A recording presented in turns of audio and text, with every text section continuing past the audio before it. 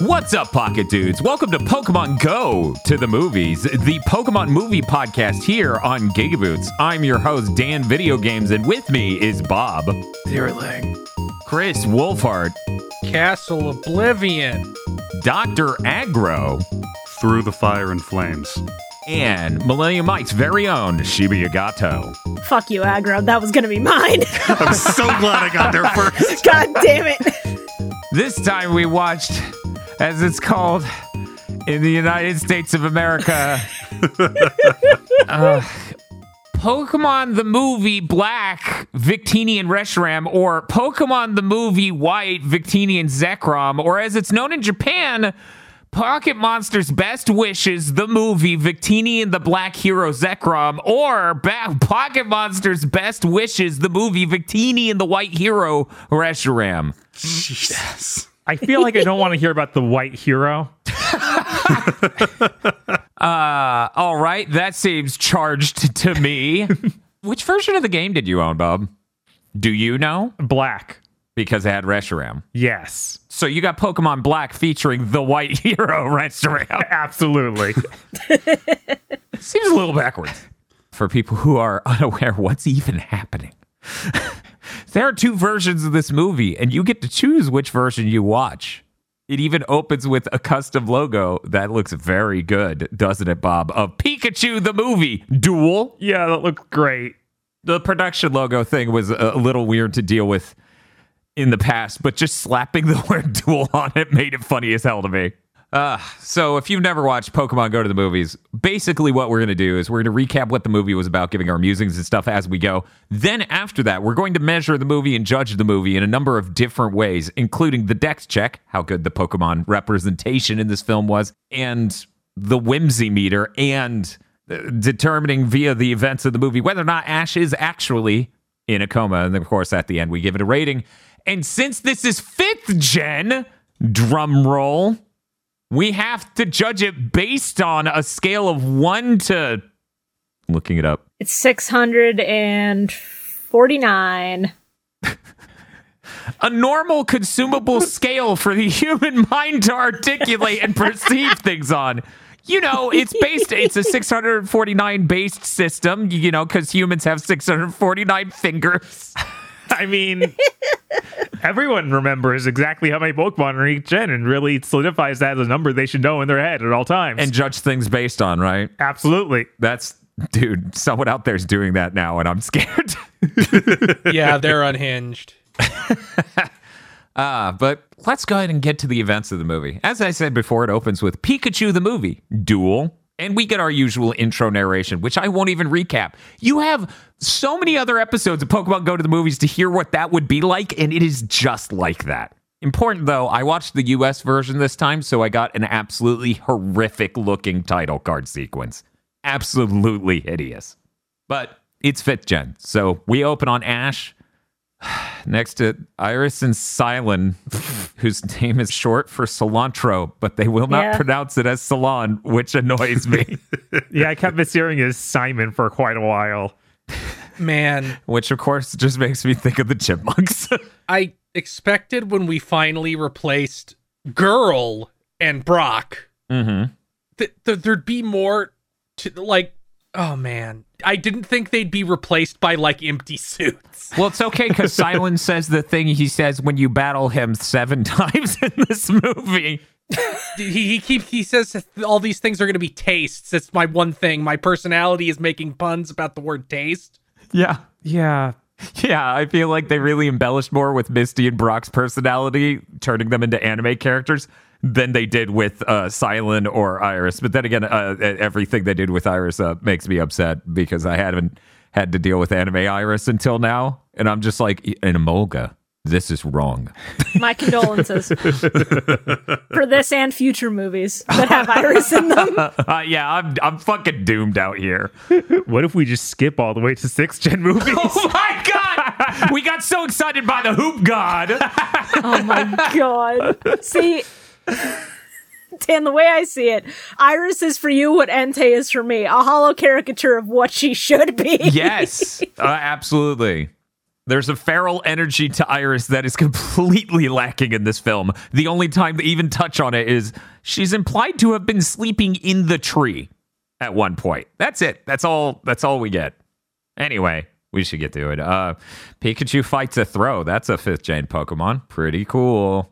We then cut to a desert where a dude's walking through, and I'm like, it's a little early for 6th gen. But in fact, it's some guy named Damon, and he's traveling with a Reunicluse. So I chose the right version. Yes, you did. Or in the other version, it's the Arctic. Yeah, I actually saw a little bit of that intro because I was trying to find a good copy of this. Oh, really? Yeah. So he's not even in the desert in that version. There's no Blitzel. Oh. Yeah, the whole conflict and the people of the Vale are in the Arctic instead of in the desert in the white version of the movie. The weird thing is they show both in our version. I wonder if they showed both later in your version. We'll get to that point, though. Desert Man walks up on a wounded Blitzel that can't stand. It has bandages on its leg already, so I guess the wound was treated, but not well. The man has his Reunicluse heal it, and then he carries it off to a small village elsewhere in the desert. Since this is the American Pokemon region, I wonder if Pokemon Jeremiah Johnson will show up and cause problems for the cast. A village elder tells the dude that he appreciates him healing his daughter's Blitzel, but he doesn't care how many times this guy returns. They will not return to the land that his people lost, and that he needs to stop believing in the legend. Damon, local desert wanderer, says, or Arctic Man, says he will prove the legend is true. And then a giant storm starts scaring all the Buffalons, and it starts a stampede. It even starts walking towards them, very cool, as all the villagers watch. And he summons Reshiram to start literally beaming all the Buffalons. And I'm like, I thought you would stop the storm, dude. What? Yeah, he stops Tornado first, then he just starts shooting Buffalons. It's great. Right? What the hell? Those Buffalon are so devastated by these laser beams from Reshiram, they turn into like exhausted CG Buffalons. They're very still once this happens. David then says, the people of the Vale should return there. And Reshiram goes, yeah, dude. And then they fly away. And all the villagers are like, maybe next time open with the fact that you've been chosen by our culture's sacred dragon god. Maybe that's a great way to sell us on this idea. Right? Okay, but if you open on that, then the people just assume you're crazy and just outright kick you out. You're not even allowed back in. Well, then you summon the dragon to fuck them up. Many things are possible when you have a dragon god. I mean, that's fair. I can't really argue that. Everything is possible through the power of Dragon Jesus. Ash Silon. I'm done with this, by the way. I'm never pronouncing that again. You can all eat my ass. It's Salon. Anyways, Ash, Salon, and Iris walk up, and then the narrator calls the region they're in Yanova. Sure, bud. I was like, it's the United States region, so Unova, because long I, long O. Then I watched this Yanova, and I'm like, Like, no, you're wrong. I'm sorry. and there's a lot of that in this film for me. There's a lot of that in Gen 5, to my knowledge, so this is know- just on brand. Yeah, They go to all these different regions in these movies, but they're all just the exact same Ghibli movie. Like, there exists no other culture but the vaguely Ghibli-esque culture where we have steampunk shit. Yeah, I mean, it isn't helped in this film when the mayor comes out on his Ghibli gyrocopter powered by Kling Klang. Good, I'm glad you weren't... Yeah, I'm glad I wasn't the only one who noticed it. I saw his design at the beginning. I was like, you remind me of something. Is it Ghibli? That's a reach. And then he gets in that and I go, oh, shit. No, not a reach. No, very intentional. Anyways, Eindhoek is apparently the place they just arrived just in time for the Harvest Festival. On a mountain cliff, deerlings are trying to eat berries until Victini accidentally scares them into nearly falling off. Ash decides he's better at standing on a mountain cliff than fucking deerlings and starts edging out to save them. If only we had a smaller creature that could go out there and help them with enormous vine tentacles or something. If only Piplup was here, surely Piplup wouldn't fall down the mountain. Surely Piplup wouldn't cause a rock slide killing thousands with a single headbutt. Why would he do something so silly. shows up and starts stopping the avalanche. I can't believe Ash believes that. That's so insane. He starts falling, but then Victini tries to stop him with its hands by grabbing his leg and like pulling, and it starts to work for a bit, but then the ledge itself starts falling apart. He slides down the cliff to another ledge, barely stops himself, and then just fucking NBA Jam jumps over the entire chasm to a cave on the far wall. Everyone's just like, what the fuck, Ash? For this entire segment, he's holding a deerling in each arm. I just want to point out, those are 43 pounds apiece. I was gonna say. I was like, once again, Ash is developing more superpowers. Yes and no, because he's actively struggling to carry both of them. And that's why he's eating shit and falling down this mountain before he gets the power of bullshit protagonist. They're like, how did he do that? And he turns around like, oh, you don't know yet. I'm Ash and gravity can fuck off. Salon and Iris haven't seen any of the shit before now, like of this tier, so they're probably they'll just learn. like, what? They better learn quick. Victini, I guess, when he grabbed his foot, made his foot super powerful, or Ash used the aura. We really don't know for sure. Victini didn't explain. What if the aura was with him? He just reawakened the aura thanks to Victini's power. There you go. That's what we're going with. We have no confirmation that Victini's power isn't the aura. I mean, Victini was betrayed and then trapped somewhere, so... That is true. Yet another movie about that. Ash can't make it back from the far side of the chasm, so he's like, there's a cave here. I'm going to figure out how to get back and meet up with you guys. Okay, bye, and then disappears into the cave. Going through the cave, which is very dark and spooky, Ash has a vision, and he sees the route through the cave to escape, and he's like, whoa. And then he just... without saying anything to the Pokemon that are with him, he's like, let's go this way. I now know this. Just a little non-communicative of Ash. I feel like Pikachu should have been told, but whatever. Turns out Victini gave him this vision because it is cloaked nearby watching him. Ash moves into an area Bob described as a Dark Souls 1 level. With giant crystalline structures running all throughout this giant cavernous area. Yup. Yeah, that's a Dark Souls 1 level. That's literally a Dark Souls 1 level. Yep, that's how you get to Seath. Later on, there's a guy called Manus, and I just start freaking the fuck out. Luckily, in this version, he does not fight Regice, unlike in Dark Souls. He starts screaming to see if he could find someone in this giant cavernous area, and we whip pan to the bottom of it where there's a menacing pod, almost like a monochromatic, like Dragon Ball Z outer space pod, just sitting at the bottom of it, seemingly made of stone that sort of like glows a little bit and starts reacting somewhat. And then it starts flashing a pulse through the entire area. Ash has another vision, and he continues further on through the cave to find a secret passage to the inside of the castle. Ash regroups with his friends right outside the castle and tells Deerling to be more careful in the future. It yells what Bob's intro thing was by going, Deerling. Yeah, it sounds like he's had a few too many smokes. And they just move on. They just live their life knowing that Deerling sounds like that. At least that one does. Yeah, bare minimum, that one does. There's a wide shot of the castle and the town, and Salon says, this is the Sword of Vale, and that it flew through the air and landed right here. And you can see the valley off to the right, which has like almost a gash cut through it, an obvious route through it. And it turns out the castle is sword-shaped. Very fancy. They go, wow, is that really true? And Salon goes, hey, there are berries. And I just go, Salon? Did you just get a pang of ADD? How does that prove any of what you just said? Ash says, I'm always hungry, and Salon offers the team macarons. Victini looks at the macarons jealous. The entire movie, I was waiting for them to be like, and the Vale was known for its berries, or something. No, it's just, oh yeah? Yeah, prove it. Berries?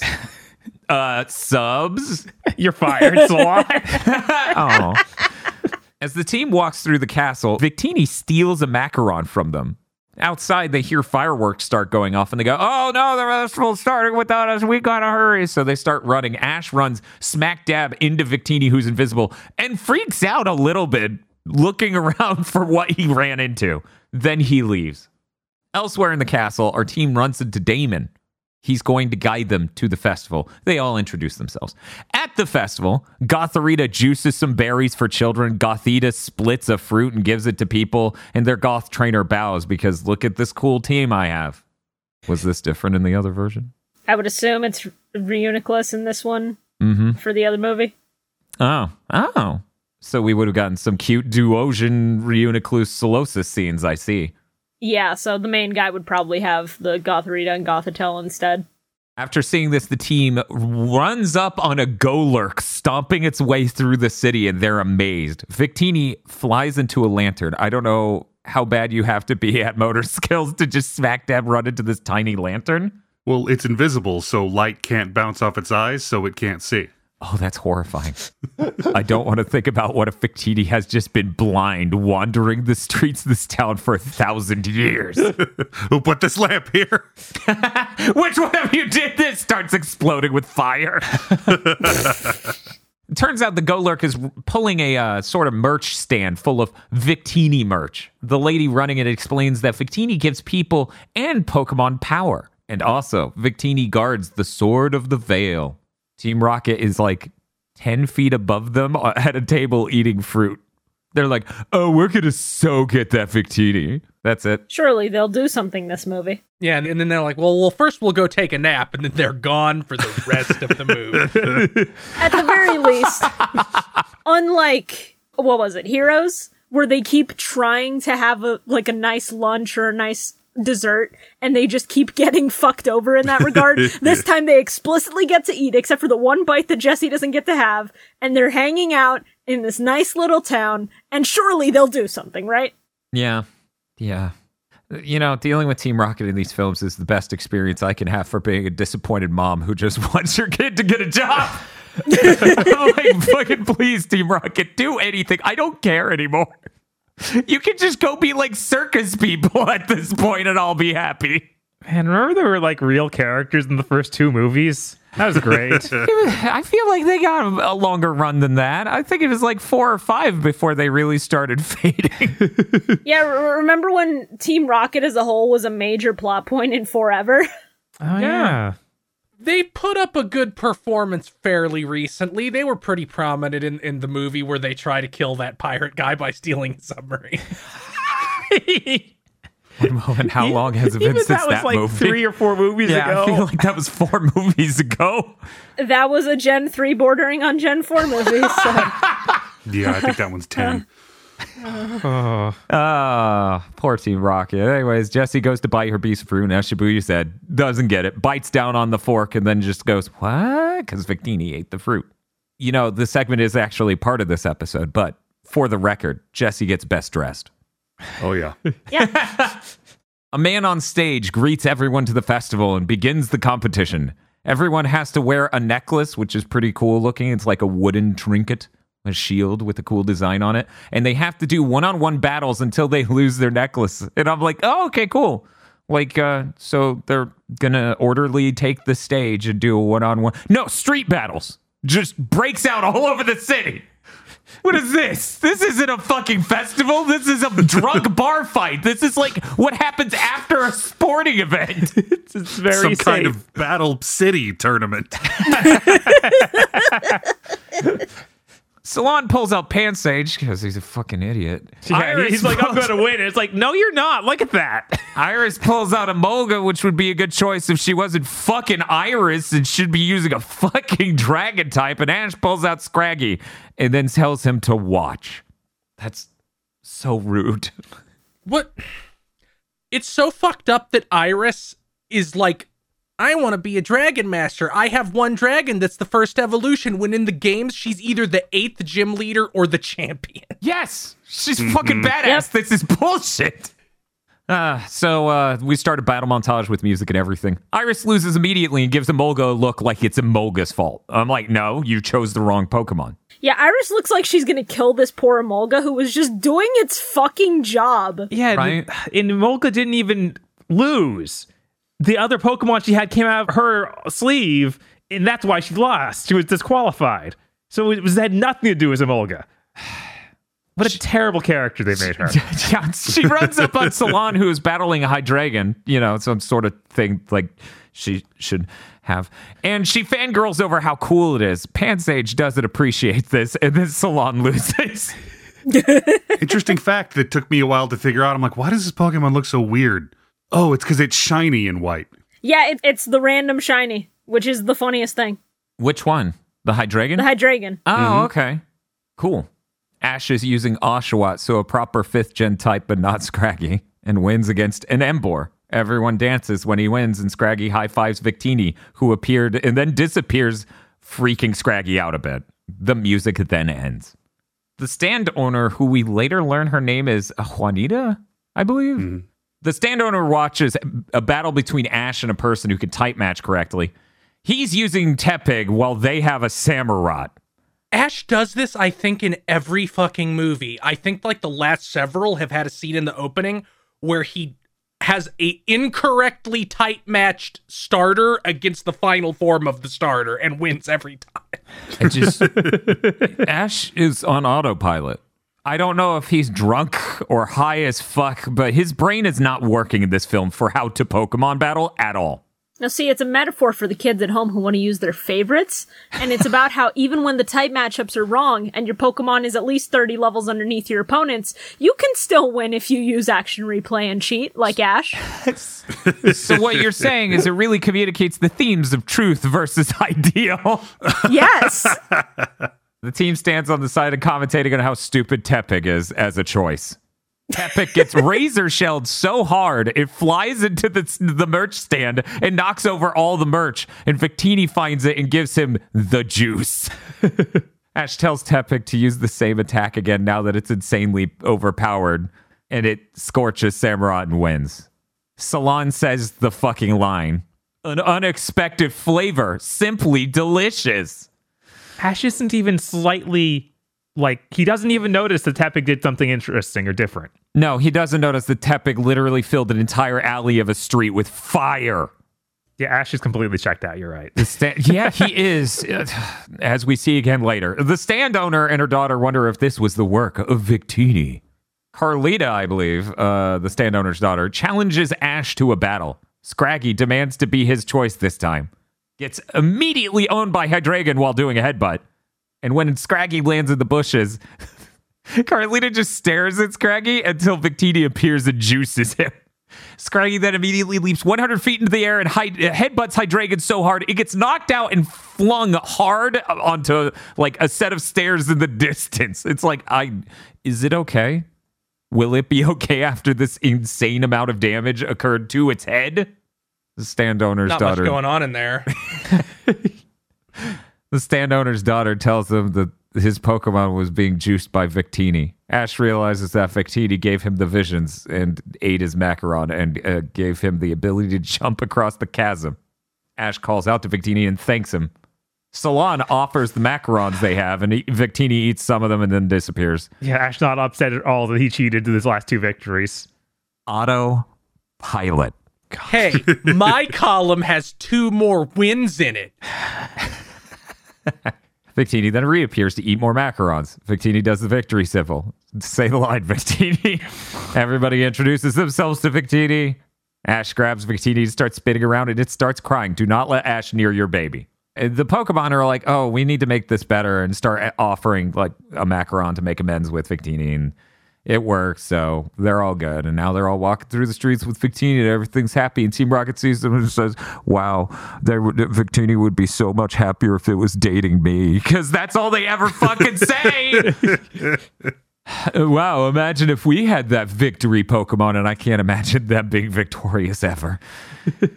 Victini follows our crew outside of the city onto a dirt trail and then bounces off of an energy bubble that's around the entire city. Victini gets upset over this and shoots a fireball at the shield, revealing the entire thing with a horrible ringing sound. Salon deduces that Victini probably went home from there, being so upset. Stand owner explains that Victini can't go beyond the pillars of protection. Damon shows up with some guy. He's apparently the daughter of the stand owner. The dude that's with him is the mayor. Juanita's upset that he's parading around her son?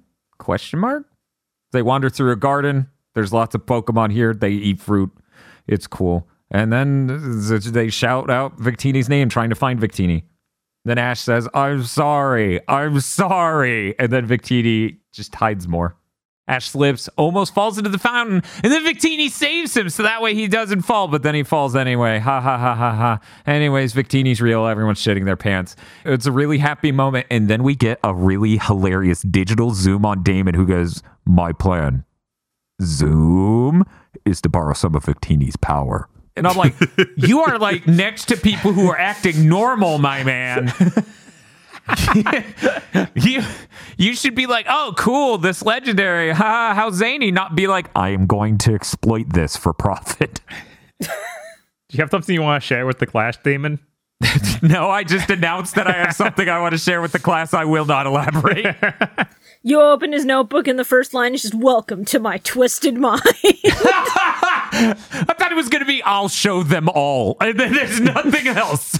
That's the last page before disaster strikes, not the first. You don't open with that. So we end up in some sort of library place. They explain, let us tell you the story of the people of the Vale and Victini. And they have a cool pop-up storybook to explain the Victini relationship to the king and all this other stuff. And I was like, wow, imagine if that slideshow in the Arceus film was cool like this. Instead of, okay, Ash, come here. We're going to show you our projector. Anyways, the Kingdom of the Vale pulled its power from the Dragon Force. The people in the Pokemon were in perfect harmony with nature. There are two princes. They each owned Zekrom and Reshiram. They were named the Hero of Ideals and the Hero of Truth. The kingdom lost its way when the two princes became enemies. This led to war, and they were turned to stone. The Pokemon, not the prince. Yeah, they weren't turned to like full-sized Pokemon into stone. They were turned into little rock balls. Yeah, quite literally. They were turned into stones. They were not turned to stone, because if they were turned to stone, you would think they would be the same size, but stone. Mm-hmm. Become a Zorb. They returned to orb. Anyway, by the time the princess had realized the mistake they had made, it was too late. The land was covered in purple crazy vines, and the king had Victini helped him lift the castle up into the sky and move it to where it is now, erecting a protective barrier around the new location. The king, exhausted, is consoled by Victini before he fucking croaks.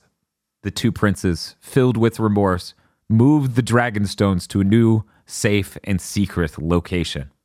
A Dark Souls 1 level. They'll never find it. God damn it. Salon feels bad that Victini has been trapped in this barrier for 1,000 years. It really would be suck to be a Pokemon trapped in a restrictive barrier. Salon, you're right. It would be terrible if we just trapped Pokemon in a tiny field of energy. No, it's a partnership. They can leave if they want. Can they? That montage where Victini's sitting there for like what seems to be a year and like 2 months says otherwise. Yeah, I don't think he chose to get depressed and hang out on top of a castle doing nothing with his life. Damon points to the mountain range in the desert and says that's where the kingdom used to be, and he intends to bring it back to life. He reminds his mom that it was her dream to see the valley restored. He says he can finally realize that dream of hers. Like with fertilizer and irrigation.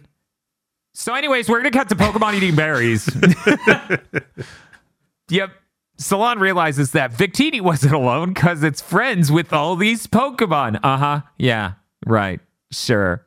I'm not under house arrest. I'm watching all these VTubers. They then also, the humans start eating the berries and Victini's all jazzed and shit. Anyway, 3 years ago, Damon returned and talked to the mayor about how everyone should come back to regain what they've lost. He then journeyed far and wide to find the people of the Vale, who I guess moved to every end of the earth because they showed the Arctic and the desert. Damon received a trinket of some sort from the Inuit Native American coded people, and it spoke to him, saying, "There's no shortcut to the truth." And then he sees a vision of a cave where the voice said the truth lies. Him and the mayor journeyed into the crystalline cave. Damon finds his way to the bottom of the cave where he finds and touches the white stone, which explodes with flames, and screams, "Resh!" allegedly. It really just makes a screaming sound, and the subtitles are like, Pokemon say their own names. Just write part of its fucking name. and then speaks to him, saying, "The truth within you, it has been judged worthy." Or maybe none of this happened in a different version of the film. We hard cut to Reshiram exploding the ice caps. What?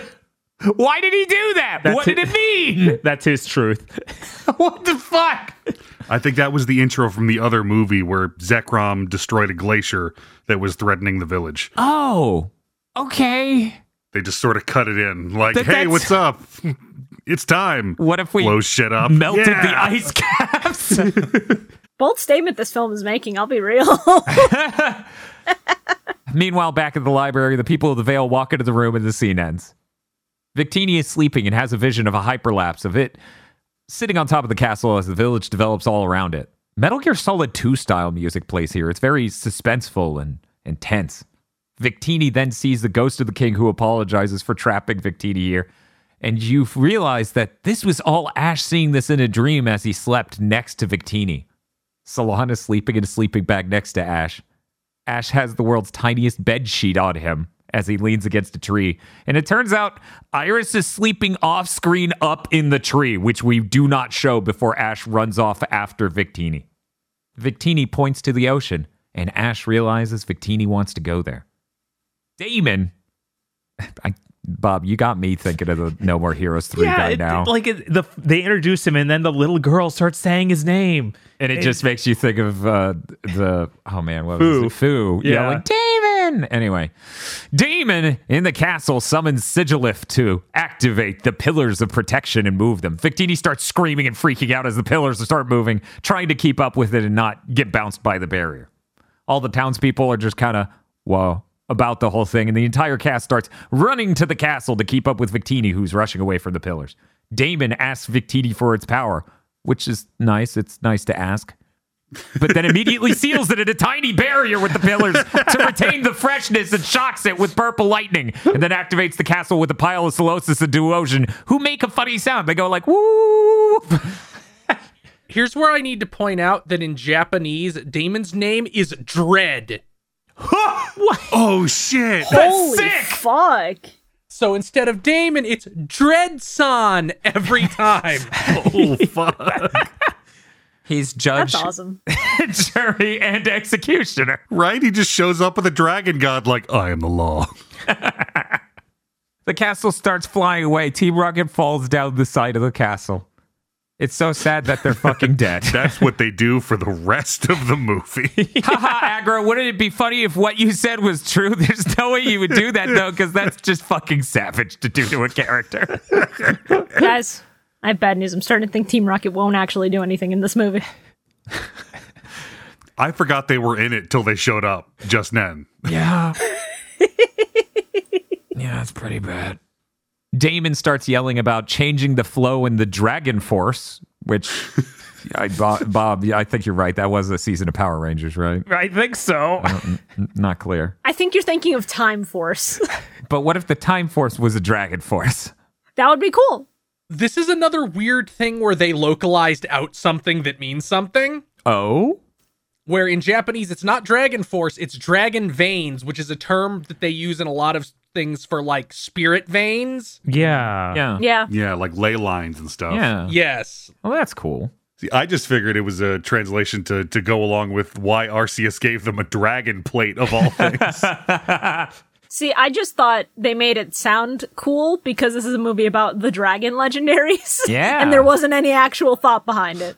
Like in the dub, every time somebody says Dragon Force, it sounds like the actor is in on the joke and is expecting power metal to just immediately start playing when they say it. Yeah, like it plays a sing from Through the Fire and Flames. I'm just hearing that riff every time they say Dragon Force in this movie. Mentally, I clock out more and more. As the castle lifts up and leaves a giant hole in its wake, green energy flows out of it and starts flowing back to the valley, causing water to sprout from the rock walls, creating flowing rivers. This all seems good, but spooky music is playing. Well, we know it's Right. bad because Victini's suffering. Also, the live stream it shouldn't come out like that. We know that. We played Final Fantasy VII. I don't know, it seemed fine. Main cast starts hearing Victini scream and run off towards it. Ash sees that it's trapped in a horrible contraption. It's like, oh my God. David goes, Ash, Victini's lending me its power. Ash goes, you're hurting it. You need to stop. And David goes, I won't. It summons Reuniclus. David caught with his pants entirely down. Ash, I've been expecting you. Then why are your pants down? One moment, I'm thinking of a good lie. Fucking like he attacks him with a Reuniclus, and it's at that moment that Damon, fucking Dread, it's so much better, solidifies in my mind as that guy who shows up to local events clearly meant for children with his insane team. He's got a Sigilif, a Reuniclus, and a goddamn Dragon Legendary. They're all shiny. He's got full EVs, and he's just wrecking 10-year-olds. He's like, I love Pokemon. He's just smiling shittily as they wreck And then he the makes children. it to Worlds and they check his cart for hacked Pokemon and he goes, whoa.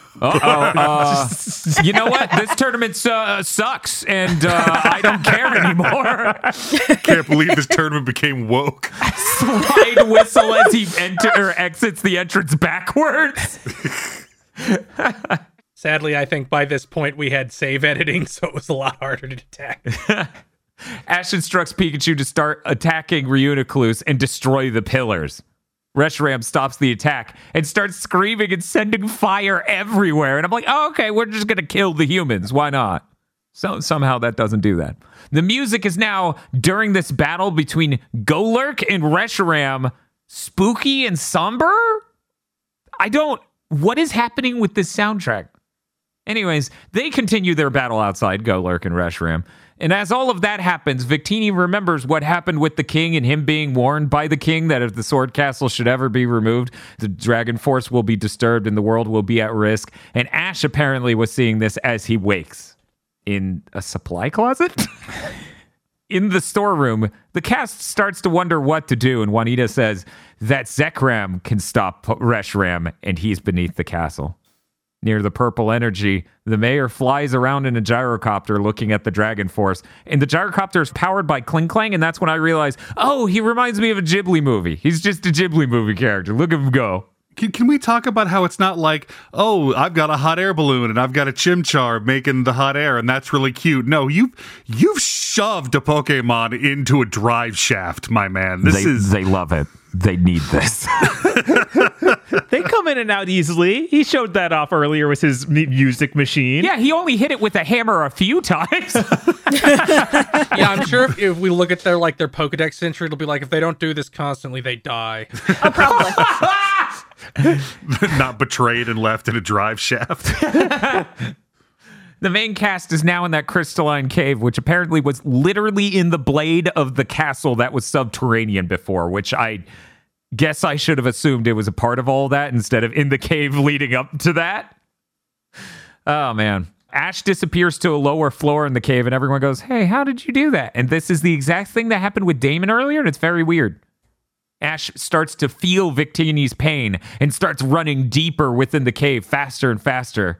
And a voice calls out to him, is it within you the will to pursue your ideals?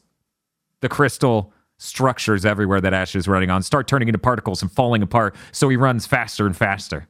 He makes his way to the bottom and he sees the stone.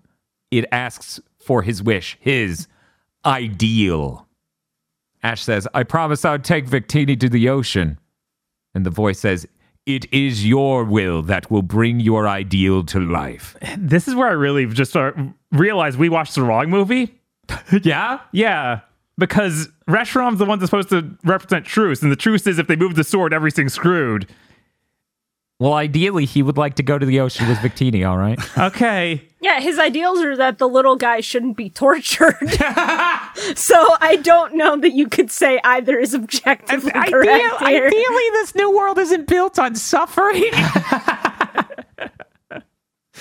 Still, the ideal would be that the veil is restored, but the truth is it can't be because that would involve moving the sword. And Reshiram's just out there like, I'm going to do it anyway. I don't care. The truth is, I don't give a fuck. It starts blowing shit up. Look, Reshiram represents the truth garnered with limited information, all right?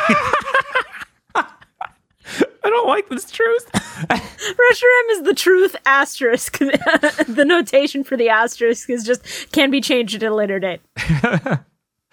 Mayor pulls up next to the castle on his gyrocopter and then gets caught up in all that business. Juanita sends Golurk to stop the castle. That's such a broad and ambitious fucking mission objective. You see Golurk, he's ready. Yeah, so then Reshiram starts beating him up immediately. Team Rocket is holding on for dear life on the blade part near the bottom of the giant castle sword. It is just like fingers crunched into the wall. And then next to them, the wall explodes with the blue energy. These guys are fucked. They're just absolutely fucked. There's no way.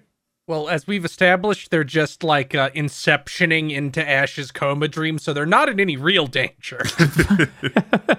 Zekrom exploded out of the wall, and it shows up to battle Reshiram with Ash on its back, which is pretty fucking wicked.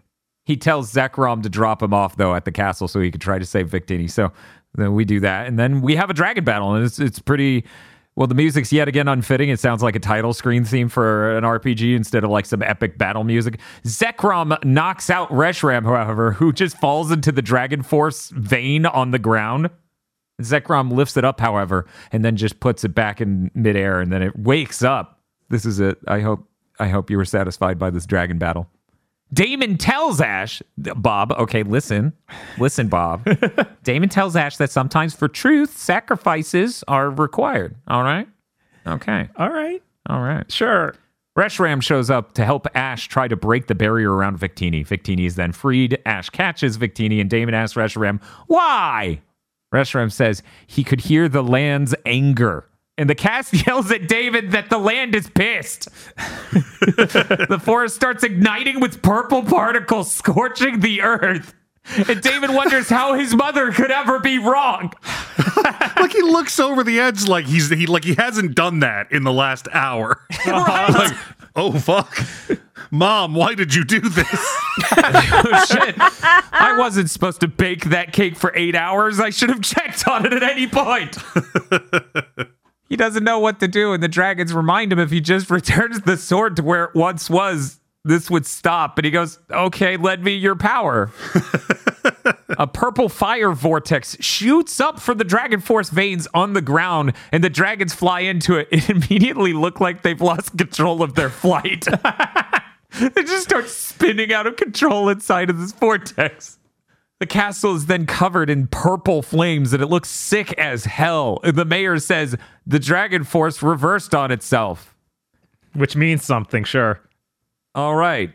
The castle now starts crumbling, and everyone needs to escape it. Hydreigon shows up to carry away Iris and Carlita. It goes rar. Guys, if we can have Driller just say its full name, why does Hydreigon go rar? I don't. It's got 3 heads. None of them can articulate well.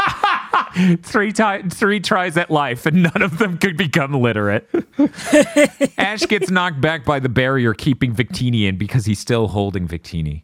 He barely climbs to stay in the castle while Damon falls out immediately.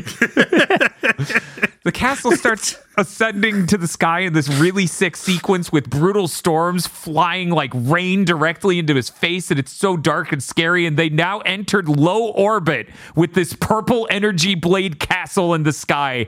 This is sick. It is also at this point that I started to worry whether or not they had entered Rayquaza's detection range. Rayquaza sees this giant sword in the ozone layer, and it goes, not my problem. And it just flies in the opposite direction. That looks like it came from Earth. Yeah. I deal with things coming the other way. Right, exactly. He lets people leave. Bad news for moon exploration in the next, 30 years in the Pokemon world. We all salute your sacrifice. Ash starts to freeze and die of lack of oxygen in orbit. It's a sentence I never thought I would get to say on this podcast. I can't believe this is the most real Ash might actually fucking die moment. It's the most plausible of, yeah, that would happen to a child that high up. Oh my god. Oh shit, physics. Oh, I'm dying, Pikachu. Zekrom and Reshiram show up along with Go Dirk. lurk with the daemon on its back. He yells that they have to reverse the energy and that Ash will make it. He's gonna make it just fine. The legendary dragons start assaulting the pillars of protection. Ash's face is literally covered in frost. Pikachu tries to attack the pillars that are closing in, and they can't. They get so pissed, they literally smash in on Ash. Like, they are maybe 2 feet from Ash, surrounding him, these giant pillars on all sides. Victini wakes up to Ash having his shit kicked in by these pillars. And Damon yells that Ash can't give up because he's been chosen by the Great Dragon Pokemon. Sure, but so were you, and you were wrong. God, Ash he keeps getting this look on his face during this scene where he, like, for the first time in his life, he thinks, we may not get away with this one. Ash looking at Victini going, I'm sorry, I was the one who deleted your Pokemon save. It wasn't the battery dying.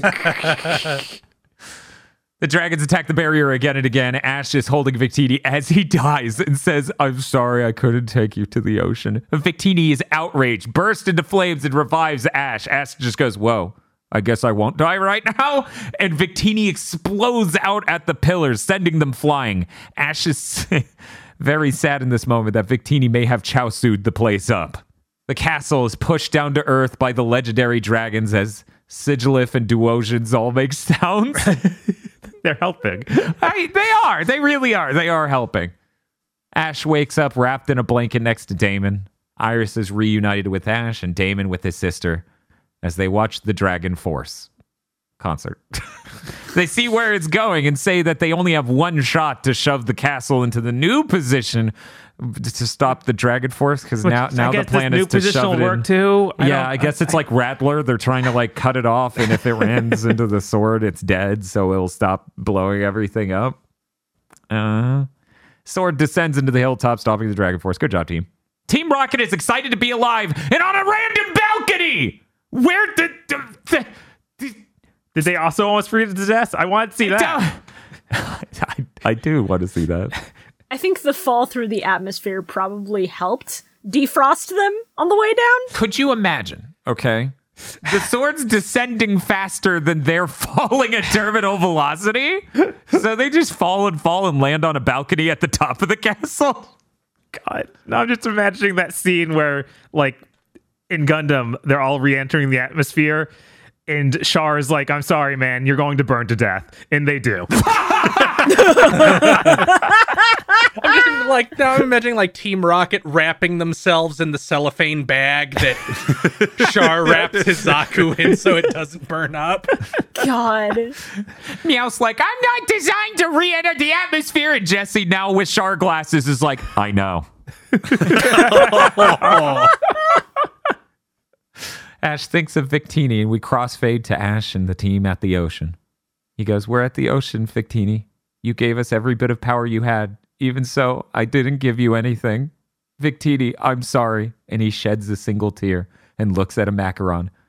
He tosses it up into the air for Victini, and it's caught by something invisible, and it's eaten. Salon then says the fucking line, this has a strangely familiar flavor. Why doesn't he have some Pokemon that assaults him when he says something? I don't know! Because he's not disrespecting women. He's just disrespecting you, the viewer. It's equal opportunity. He should say, this has a strangely familiar flavor, and then a bunch of Emolga descend on him like it's the end of We're Back, It's a Dinosaur Story. Oh my god. What if every time he said this, Iris's Axew climbed up onto him and bit him in the head? Wouldn't that just be funny? It would give me something. I need something to punish this man cosmically for saying this line over and over. But Victini appears and eats another macaron, and everyone's happy, and he gives Ash a vision of him bringing life back to the nature, and Ash says, you're heading back to the Vale, huh? And Victini gives a V for victory again before eating more macarons. When he says, Damon, the future's what's important. The truth of the people of the Vale, that's where it lies. Bob. And then the Dragon Legendaries scream and fly around while the cast looks at them, and there's a rainbow. And that's it! Credits! I guess the Dash doesn't get to be the master of Zekrom anymore. Nope. He just left. Nope, he was chosen. We're going to forget about that in the next fucking movie. Okay. Do you think these dragons are just full of shit and fucking with people and are like, yeah, you're chosen. I'll just follow you around for a little bit and see what dumb shit you do with that in your brain. So they're like a Shinigami, huh? I like this lore. I mean, they're thousands of years old. Every now and then they just pick up a human and go, hey, what's your ideal? Fuck, that's messed up. All right, let's do that for the next 6 months. Let's do it, man. I don't have that long of an attention span. Let's see how far we can take this. And it's like, oh, Reshiram. Oh, no, Zekrom is the ideal. It's like, so Zekrom, we're not going to make it through this one. This is the end. And he's like, the end for you. And just leave. So the credit sequence starts, which means I'm on edge. Because every time in these credit sequences, they just shiv me with a random scene that makes me go, what in the hell were you thinking? But it seems fine. Everything's good. Until we show a shot of Team Rocket dining inside of a cafe. They're incognito. But in the reflection of the window outside the cafe, you can see the main cast walk past them and they look up. But what you may miss is the Magneton girl from the last movie is there right behind the main cast. Oh my fucking god. What? Yeah, this is real. I'm not gaslighting you, I promise. That is, look, Magnemite Girl's not something we joke about. She's too powerful for that. Yeah, let me pull this up. My co-host deserved to see this image now instead of going back for it later. It's not that I don't believe you. It's that I don't believe that the Pokemon Company would fucking do this. Yeah, this is deranged. It's just like, sneak her in for one shot. Yeah, I lost it. This is for us. She has to be someone on staff's kid's OC. Yeah, someone was saying sneak that. her in. Someone was saying that in the comment section that it's like, oh yeah, that's literally someone's OC that got in. And I'm like, what are you talking? Reading this comment is driving me insane. I cannot begin to process these steps that were required. But yeah, if you look here and you zoom and enhance, you can see her right there. Oh my god, yeah. And it's right as they exit the screen. It's like the second Salon's out of view, she just emerges. This is the most like cryptid moment since the first movie where they have the mystery Pokemon in that fucking seaside town and we all go, what is that thing? But that's it. Now we actually finished the movie. That was the plot of Pokemon the movie White, Victini and Zekrom, and Black, Victini and Reshiram. And with that out of the way, it's time we talk about the movie in a different means instead of recapping it now, measuring the worth of the film on various axes. But before we do that, hey, did you know you can get access to the next episode of Pokemon Go to the Movies up to a month early over at patreon.com/GB podcast? You don't need to be patient. You can find out what's up with Zekrom in the next one right now. So go check that out and also enjoy access to commentary tracks for something like 70 movies, I don't know. And also access to an exclusive. This is one of those streaming platform exclusives. The movie Isolation 119. That's patreon.com/GB podcast. Okay, first category, Whimsy Meter. Where does this movie rank on the Whimsy Meter? This is a 1 to 10 category. We're going to go ahead and start with Shibuya. So, this movie, a lot of what caught my eye was just how much whimsy there is. Because, you've got Victini, who's just a little guy. He's just a little dude. He likes to eat macarons. He's very cute. You have all of these Cottony running around. You have the Drillbur and the Reuniclus. And you have just so many scenes of little guys being dudes hanging out. And it's very cute. And yes, Ash goes into low Earth orbit and nearly freezes and suffocates in the vacuum of space. But then they say Dragon Force 7 times, and I think that's really funny because I can just hear the guitar riff in my brain. I'm giving it a decent 7 because I don't think Ash nearly dying is enough to take away from it because this child will never die. He's the fucking protagonist. Until the Jungle movie, he's safe in my brain. That's when they can raise the stakes. Okay, 7 out of 10. Aggro, what are you thinking? Oh, yeah. Like all of the theming, the location, the imagery, a lot of the events. This is the first movie where we get, literally we get a Whimsicott. That's an easy 8. Oh, that's hard to argue with. Yeah. Bob. Yeah, we're in a city with a magic castle shaped like a sword. It's a 10. Yeah. No, I get that. Chris? I'm going to disagree. I think there's a certain amount of lightheartedness necessary for whimsy, and there's a lot of, yeah, we have to shock this child in the pain box to move this big castle. So if the castle was powered by a horse drowning in a marsh, you would be like 10? Is that what I'm hearing?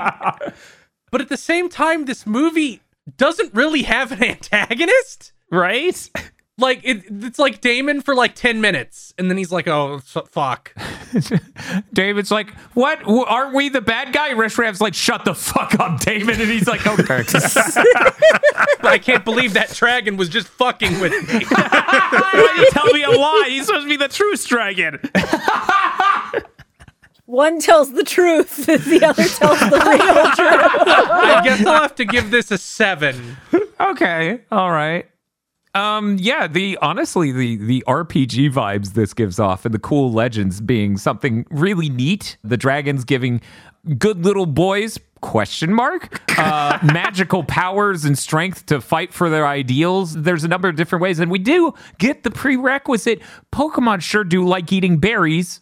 So would I also like to eat berries. I'm going to put this pretty high up there. I'm going to give it a 9. Really, you just got to remove the tasing the child is how we power our economy aspect of this. And then it would be really, really whimsical. I love this movie on that angle. It's not overly saccharine, but there's like a mysticism and a faux Ghibli attempt here that's actually admirable and enjoyable. But next we got to move on to the Dex check. How good was the...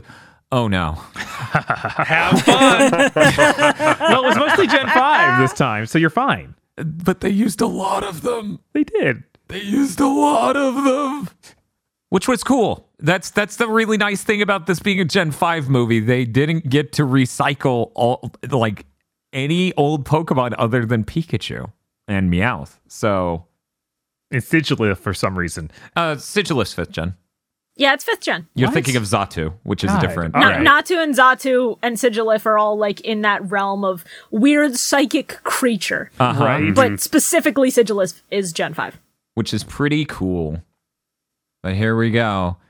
Because we're in the Dex check segment, that means I have to say every Pokemon that was in the movie, which should be easier because 5th gen.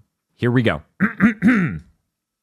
Pikachu, Meowth, Axew, Oshawott, Tepig, Scraggy, Excadrill, Emolga, Pansage, Sigilith, Solosis, Duosion, Golurk, Hydreigon, Blitzel, Lillipup, Clink, Clank, Superior, Emboar, Samurott, Gothita, Gothorita, Victini, Zekrom, Reshiram, Alamola, Audino. I actually missed the Audino. Huh. Braviary, Caracosta, Cincino, Deerling, Sawsbuck, Drillbur, Tynamo, Electric, Electros, Herdier, Mandibuzz, Mincino, Patrat, Pidove, Tranquil, Timpole, Palpitoad, Seismitoad, Sigilith, Ducklet, Swana, Woobat, Swoobat, Turtoga, Trubbish, Cottonea, Whimsicott, Volcarona, Munna, Musharna, Darmanitan, I also missed that, Sigilith, Reuniclus, Lilligant, and Stunfisk. Wow, that was a lot easier than past movies. We're starting this segment off with Aggro. Aggro, what's the Dex check coming in at for you? This one was really hard for me to land on because there's a lot of bangers in this movie, and especially if you picked the correct version and didn't get stuck with Damon's Gothitelle. Sorry, Dread? The Dread Gothitelle. Dread's Gothitelle? I sure do. Every time a new Mon showed up, I'm like, oh, sick, it's this one. And I'm conflicted because, it's 5th gen, and there's, I could name 10 other ones that are also personal favorites that didn't make the cut, but Victini is the best baby legendary we've had in a while with the clamp wings on his butt and his weird hammer pants, and I love him, and I think overall I'm going to have to give this a 9 on the lineup. Okay. Bob? Yeah, I think they did really knock it out of the park. They got the essence of 5th gen distilled here. It has a ton of everything. Also, it has the good deer Pokemon because that was introduced to 5th gen. Sawsbuck? I mean, Deerling and that, yeah. Oh, okay. Caldeo? But yeah, I'm going to give it a 9 because there is, like Edgar was saying, Fist Gen's filled with bangers. So it could use like one more. Wait a second. Oh no, guys. That list didn't include the credits. Oh. Or the exclusives to each version. So credits only, Snivy, Swadloon, Dwebble, Stunfisk, exclusive to White, Reuniclus, Electros, Basculin, Buffalo, Darmanitan, Frillish, Heatmore, Jellicent, Lilligant, Rufflet, Throw, Tornadus, which is how I realized this was missing something because Tornadus flies by for 10 seconds. Yeah. No, like 2 in the credits. And Unpheasant, exclusive to Black, Gothitelle, Stunfisk, Archin, Archeops, Archin, Archeops, Basculin, Frillish, Jellicent, Crocodile, Leopard, Beartick, Stoutland, Sock, Sawsbuck, Thunderous, and Zebstrika. They got Thunderous, Bob, and we were left with Tornadus? They both suck, so who cares? I mean, I'll take Landorus over Thunderous, I'll be real. Yeah. I'm sad I missed out on Archeops. Yeah, that's fair. To be fair, I didn't see the credits. That's the Cartoon Network rip for you, baby. it just faded to black. Movie's over. Go Coming home. up next, 10 hours of Teen Titans. No, they had to promote the Hall of Game Awards too much. But you're giving it a 9, Bob? Yeah. Okay, well, we move on to Chris now. This does have a lot of good Gen 5 Pokemon. However, I'm jilted because it doesn't have my 2 favorite Gen 5 Pokemon. So I can only give this a 7 instead of a 9 or a 10. What are your 2 favorites? The Litwick line and the Vanillux line. Ice Cream and Ghostfire. Understandable. Yeah. I respect it. I love this movie. It was great. It had very correct choices. Obviously, I would like, other things to show up like Excelgor and Zebstrika. But it's fine. We got Blitzel. That's kind of, mostly there. But yeah, I really love a number of the Pokemon they showed in this film. I'm going to give it a 9. They got the Emolga. Like, if this movie didn't have Emolga, I'd be like, what the fuck are you doing? We go next to Shibuya. What are you thinking? I think, it's a Gen 5 movie, so I can't expect too much outside of Gen 5. And the lineup that they chose to represent it is very strong. Like, the moment I saw Scraggy, I clapped. The moment I saw, like, Emolga, I clapped. Axio, I clapped. There's a lot of just my little guys. But I didn't fucking see Tirtuga anywhere. Or Caracosta. And I love those bitches. It gets a 7. It's good, but we can do better. Yeah, it was like, where were those even? Yeah, they weren't. I was looking and I didn't see them. Fuck you. I swear Stop that lying list to me. said they were in there, and I'm like, where?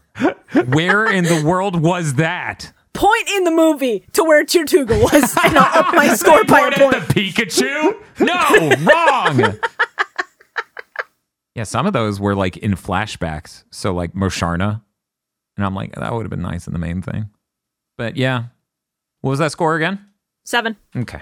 Understandable. Coming up next, the gun check. Would this movie's events have been better solved with a gun? Bob, you're starting us off. Maybe like a stun gun, but this is that situation we had a few movies back where it's like, we don't really want to kill the main bad guy because he's not really that bad. Everyone just be kind of upset if Ash just shot him. Yeah, it's like, how are you working the gun into the flashback of 3 years ago? Is the mayor just going down there and the moment he's chosen, he guns him down? I figure, when they get up there, when Ash gets up there and sees what's happening to Victini, he just shoots Damon to death. Yeah, I don't know that would go well for everyone at that moment because Right? it's like, okay, how do we remove the pillars now? Uh-oh. Huh. Yeah. Well, obviously then Reshiram would have to choose a new master, right? I choose you, Juanita. She's like, yeah! So that's a no, Bob? That's a no. That's a no. Okay. Well, we're going to Chris next. Chris? I guess in the most purely practical sense, if somebody just capped Damon, it'd be over.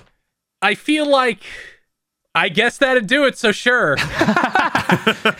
Whether or not I think it is much more of a nuance than normal because he's not an evil libertarian with a sky fortress, but... Right, well, the question is, would this problem be better solved with a gun?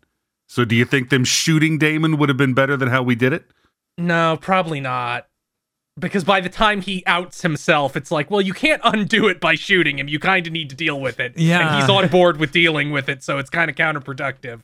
Yeah, you literally would shoot him, and in a best case scenario, the Dragon Force goes on rampaging, and the castle has crashed into the earth. Yeah, unless his sister just standing there next to him while he's like, I'm going to use Victini for something bad. If she just shot him at that point, everyone would be really weirded out. It's okay. Victini gave her the vision that he was about to betray them all. That'll hold up in a court of law. Right? Victini, you've got to stop doing this. I'm going to say no. I really don't see that going well, but it would be funny. Shibuya, what are your thoughts? Now, I understand that Damon's intentions are good. Bro, if you want to get your mom a present, just get her flowers or a necklace like a normal person. I swear to God. I think this movie can easily be solved by a gun if we give it to Victini. Anybody who goes, Victini, please let me borrow your power, and they have that glint in their eye, Victini shoots them, does the peace sign, and then moves on with its life, and nothing changes. We're good. No one has to go to jail. Yeah, because the only person in that room with Damon when he goes mask off is Victini. So the problem is, even if Ash had the gun, what's he gonna do? The castle's in the air. So you're saying Victini should have had the gun? Yes. If he's stuck in this town for 1,000 years, I think he should be allowed to cap one person every millennium. Victini, why did you do that? My house arrest changed me, Ash. You can talk? Which, thank God. Yeah, right. Thank God I'm only the very fucking happy. legendary dragons can talk. Because it would be too much of Victini's like, oh, I'm so adorable, honk honk. I don't really think the legendary dragons can talk. I think they've got like a soundboard.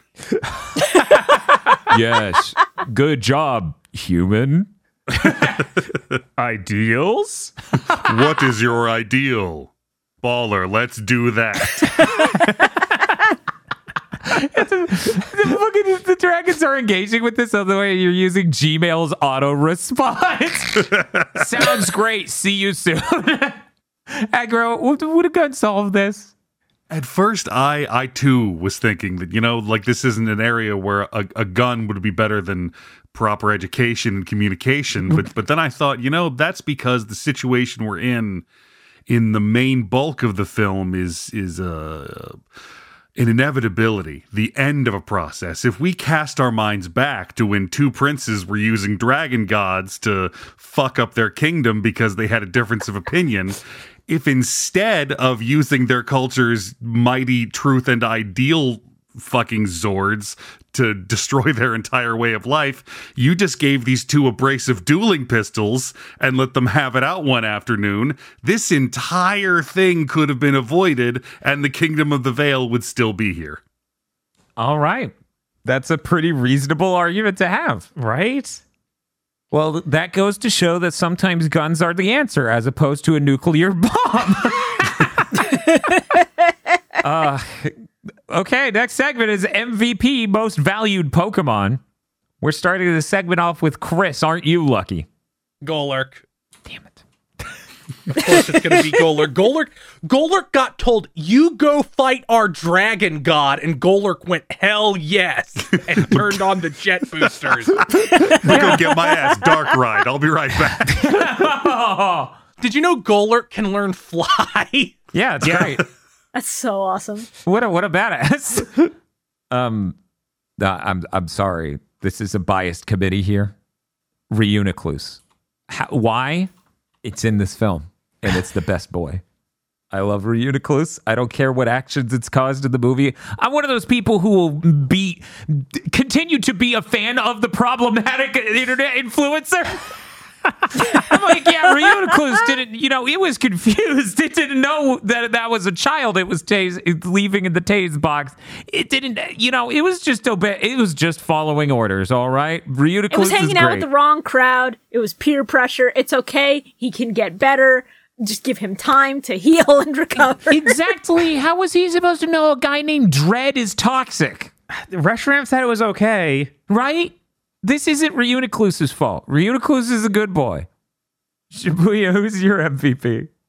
There are arguments to be made for better Pokemon, but fuck you, it's my pick. Scraggy literally saw a high dragon and decided that he was going to take it down. And god damn it, did he take that shit down. Yes, he needed a little help, but it's okay. He will get stronger. He will single-handedly kill one of these things later on, I believe. Absolutely. The little guy's also voiced by Jason Griffith, which threw me for a fucking loop. I fucking lost it finding that out. Who's Jason Griffith and what do you know them for? He's Sonic and Shadow the fucking Hedgehog. Thank you in advance for putting the edit up that I made, because did you know that Scraggy's like 2/3 the height of Sonic or Shadow? He's 2 foot and Sonic and Shadow are 3'3". I had no idea. They were, in my head, they were much taller than that. They were not only that short. So that's really funny. That's like, look at me and my son. Yeah, I'd assume like 4 foot at least for those two, but no, 3'3". The more you know. Dr. Aggro. So you remember how everybody keeps acting like Victini is the thing that powers the castle? Uh-huh. And then they take Victini out of the barrier and the castle still seems to function just normally. Nothing happens to it. It doesn't fall out of the sky. That's because Sigilif is still up there holding it down, doing what legendaries pretend to do, managing this entire situation while everybody else is off having dragon battles and discovering that their mom's dream fucked them over. He's up there in the bell tower above the fancy barrier thing, actually doing his goddamn job and everybody else's. Good shit. That's true. That's very true. And Bob. I'm going to get to Deerling. Without Deerling there, Ash would never have even met Victini. So he wouldn't know that Victini needs saving. Thank God Deerling's a clumsy bitch. Right? Could it have been a normal vacation, though, without Deerling? I feel like they would have just hung out for the festival and left. I think they would have been really weirded out by the castle flying away and not be able to get up to it. I don't think Damon would have found Victini if not for Ash. Think about it. Yeah, maybe not. Was this Deerling's plan? I feel like that's a stretch, but Okay.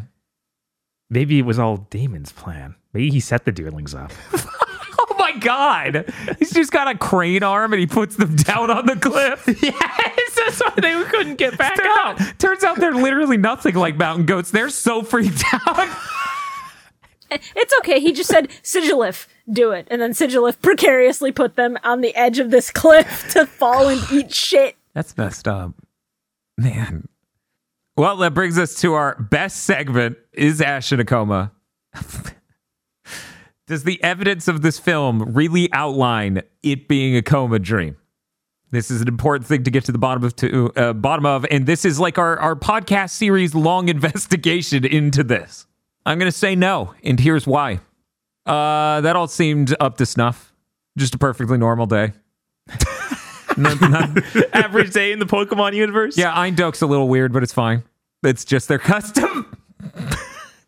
Look, who am I to judge their sword society and their dragon gods and Ash's unwitting participation in this legend? It just seems normal. There's no reason to believe this is a coma dream. Shibuya, what are your thoughts?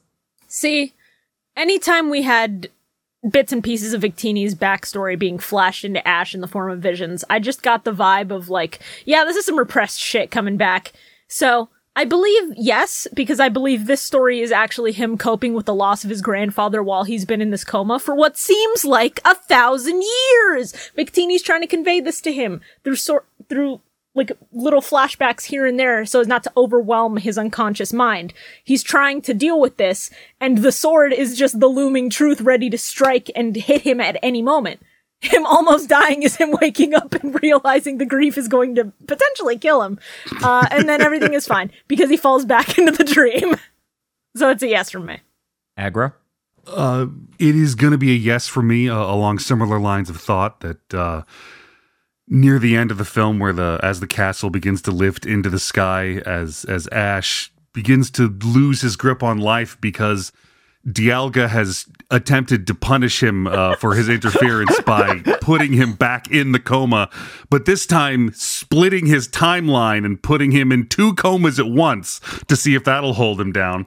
He casts his mind around, struggling to find a reason to go on living, and he thinks maybe there's some truth worth living for or some ideal to reach for, and at the end of the day he realizes no, there's only one reason: victory.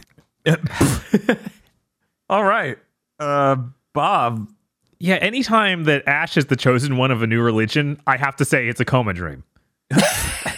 I don't need to explain any farther than that. Okay, Bob, then I have a follow-up question. Is Adol in a coma? Possible. We need to do the research. Okay, ease month coming right at you. Here we go. It's a really breezy month until it really isn't. Oh, this one's 60 hours. Oh, he's called Dark Fact because the dark fact is that he's in the coma. Okay. Oh my God! I'm pogging and pointing. It's actually literally his surname. God. Chris. I'm gonna go with no. Thank you. Ash feels kind of tertiary to this movie's events, honestly. Like, he goes and gets the other dragon, but it felt more like, is there a body here? Okay. Right? You'll do. Is there a body here you'll do? Oh my, that's bad dating advice. It's less Ash is the chosen. Like, it's not Ash ascending to godhood and going ultra instinct and fucking flying after the pirate. It's not him acquiring the power of aura. It's just me like, we need somebody to use this dragon. That kid seems good. Fucking go. So yeah, no, he's just kind of there.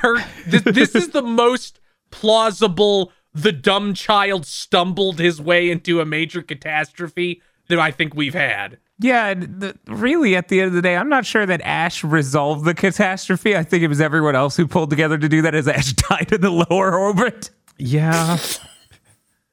Like, technically, he freed Zekrom, but it sounds like Juanita would have done that without him. If this was a coma fantasy, he wouldn't have almost frozen to death. Yeah. Oh, man. Well, that brings us to our next category, Arceus Ex Machina, which I always have to read verbatim. How big are the plot holes just so the movie ends on the status quo of the show? We're going to start this one with Shibuya. So this one is tricky because we moved a whole castle into low Earth orbit and then back, but not back, into a different place that also is fine. Granted, this is a movie town, so that really doesn't matter. But Ash has survived being in low Earth orbit. Whether his trauma comes back, we won't know because we're not watching the fucking show. However, much like in the Manaphy movie, and much like in the Lucario movie, there's lingering consequences to what has happened here. He is the chosen one of Reshiram and/or Zekrom. We don't know whether this will have repercussions further down the line. As such, I think I'm going to give it a 4 because being the chosen one of the dragons of ideals and truth is a bit much. Like, when will this come into play? Like, are we going to have to fight the Landorus, Thundurus, and Tornadus, and then suddenly Reshiram and Zekrom show up and just go, hey, stop that. That's our guy. Cut it out. Okay. Aggro, what do you think? 1 to 10.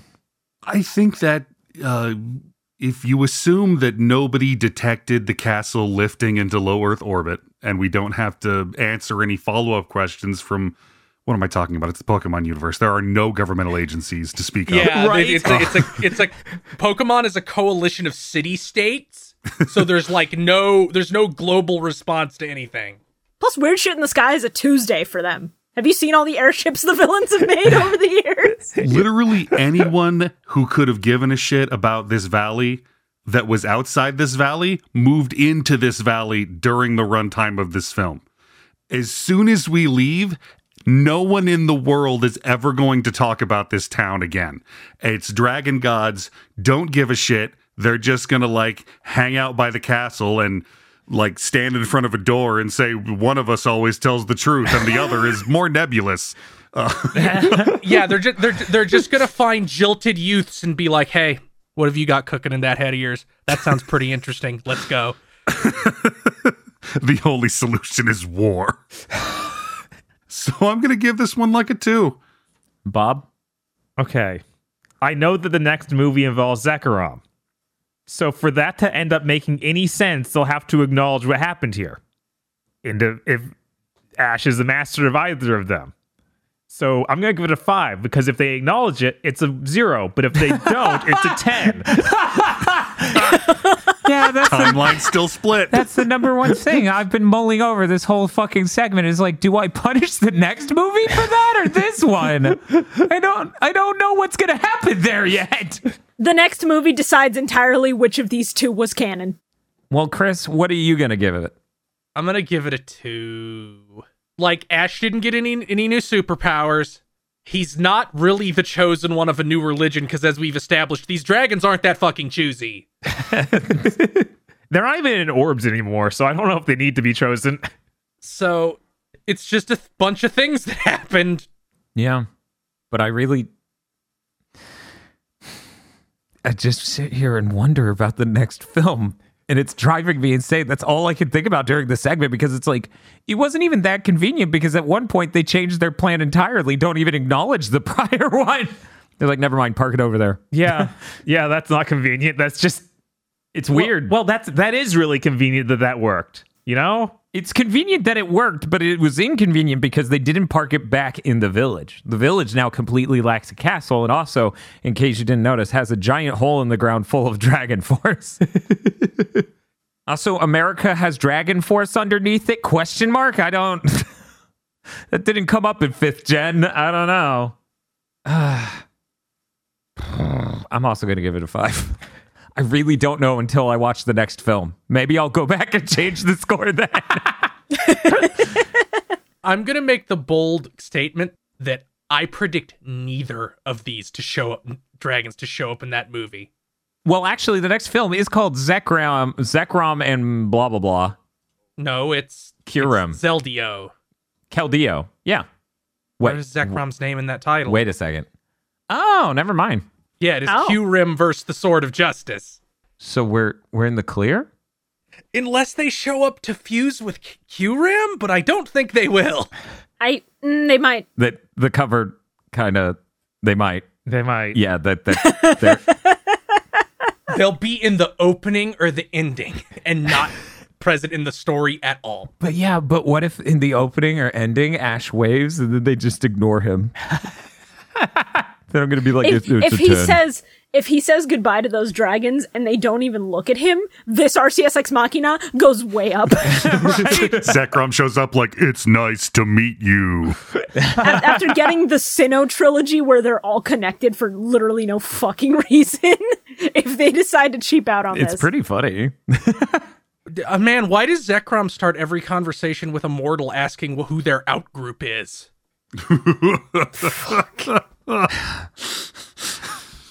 Well, with that out of the way, we get to our final segment where we rate it on a scale of 1 to 649, because that's how many Pokemon.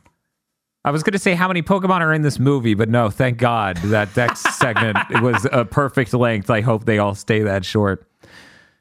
Aggro, what score are you going to give this movie?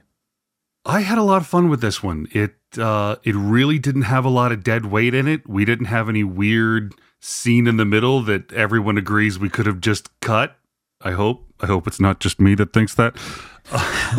You had a nice little story with a baby legendary I didn't want to punt off of a cliff. I'm going to give this one like a 550.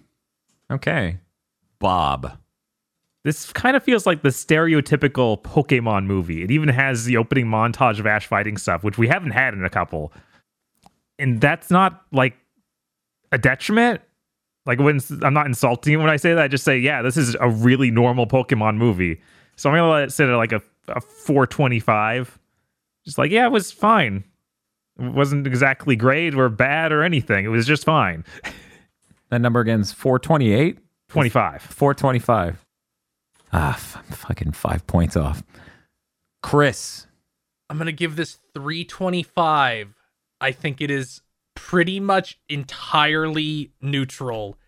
it even has like the period of meandering insanity that a lot of these movies have, where they're just kind of, where it's just kind of Ash walking around in a circle for a little while. But at least this Like time how, it was that's how like it feels story wise. It felt like it was a very small part where they're like, let's go to the gardens. Let's go to this other place. Meanwhile, like the last few we've been through, it feels like 40 minutes. Yeah, it's not an entire act worth of the runtime. Yeah, it's not. Yeah. This didn't have the act where we are going to where the climax of the film is. We are waiting out the timer until the movie ends. I mean, if you count space being the climax, that kind of is the third act. That really is how a lot of these feel. But that would get it a lower score.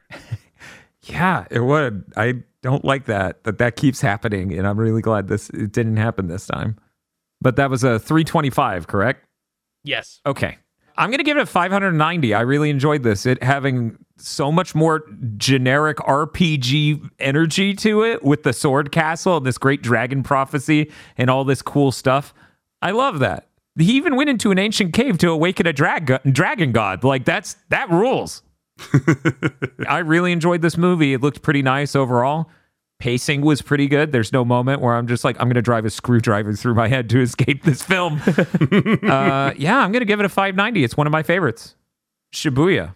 I don't think this movie is bad by any means, but it actually kind of lost me in like the third act leading up to the climax. Because I think being chosen by the dragons, having Damon and Ash's both sides of that is fine, but lacking a real antagonist in this final bit and just having the conflict being, oh shit, the Dragon Force, and then doing nothing with the Dragon Force feels kind of weak. I think if, like, the Dragon Force had corrupted the one that chose Damon, and that's why the two dragons had to fight, could have been a little bit cooler. But as it is, it's not bad, it just felt a little lacking. The rest of the movie I enjoyed. I love Victini, what a good little guy. Solid start to Gen 5, like, officially. I think I'll give it, like, a 480. Which, yeah, we need to, like, you and Agro both brought it up, and I feel like I need to underscore it repeatedly. Thank God Victini doesn't suck. Yeah, it's been too long. Every one of them good. sucks. He's small, but he doesn't suck? I don't understand. They didn't Little have him guy talk. does not use human speech. Yeah. Perfect. Thank you. That helps a lot. We appreciate it. Well, that's going to do it for this episode. Blue Eyes White Dragon. God damn it. I almost got through the whole episode. Fuck. You ruined it. We were almost in the clear. Okay, Red Eyes Black Dragon, your point? Well, that's it for this episode of Pokemon Go to the Movies. You don't have to Pokemon Go home, but you can't Pokemon stay here. We should add even more to it. Just be like, you don't have to Pokemon Go to Pokemon home, but you can't Pokemon stay. No. It's you don't have to Pokemon Go home, but you can't Pokemon stay here. You should go to Pokemon home and Pokemon sleep. We're taking this bit all the way to the Pokemon Bank.